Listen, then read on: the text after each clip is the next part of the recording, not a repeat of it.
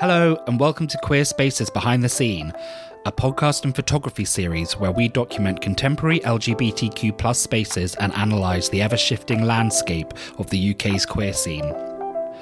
I'm your host, Alim Karaj. I'm a freelance writer whose work is mainly about the intersection of queerness and popular culture.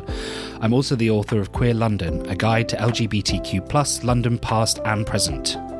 And I'm Tim Boddy, a photographer, artist and picture editor whose work generally centres on the LGBTQ+ community.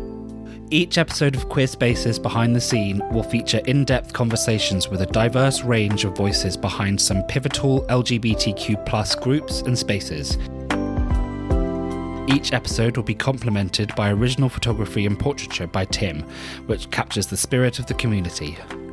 The aim of the podcast is to shine a spotlight on LGBTQ+ people and organisations who are treading new ground outside of the traditional quote-unquote gay scene, those groups and individuals celebrating diversity within the community, finding space for traditionally marginalised voices, and those that are queering heteronormative spaces.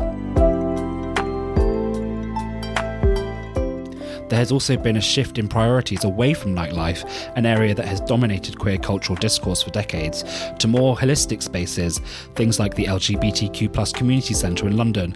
And so this is our way of fighting back, taking control of our destiny and providing just a small space where people can breathe out and exhale, even if it's for a few hours a week or once a year. Tonic Housing, the UK's first LGBTQ-specific retirement community, and Open Barbers, a hairdressing service for all lengths, genders and sexualities with a queer and trans-friendly attitude.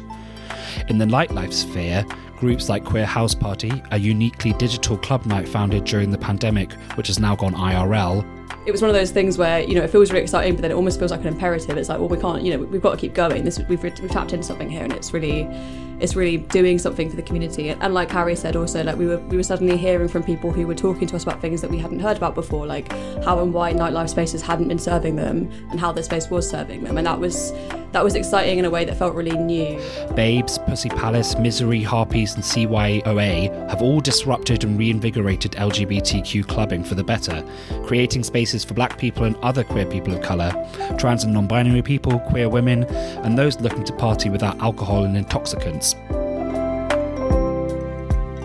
Queer Spaces Behind the Scene was born out of a desire to document the importance that queer spaces have for LGBTQ+ people. Each episode is complemented by original photography and portraiture by Tim Boddy. You can find these pictures on queerspaces.uk or on Twitter and Instagram at queerspacesuk. Find out more by subscribing to our newsletter. The first episode of Queer Spaces Behind the Scene is coming soon. The podcast is supported through a Mead Fellowship awarded by the University of Arts London.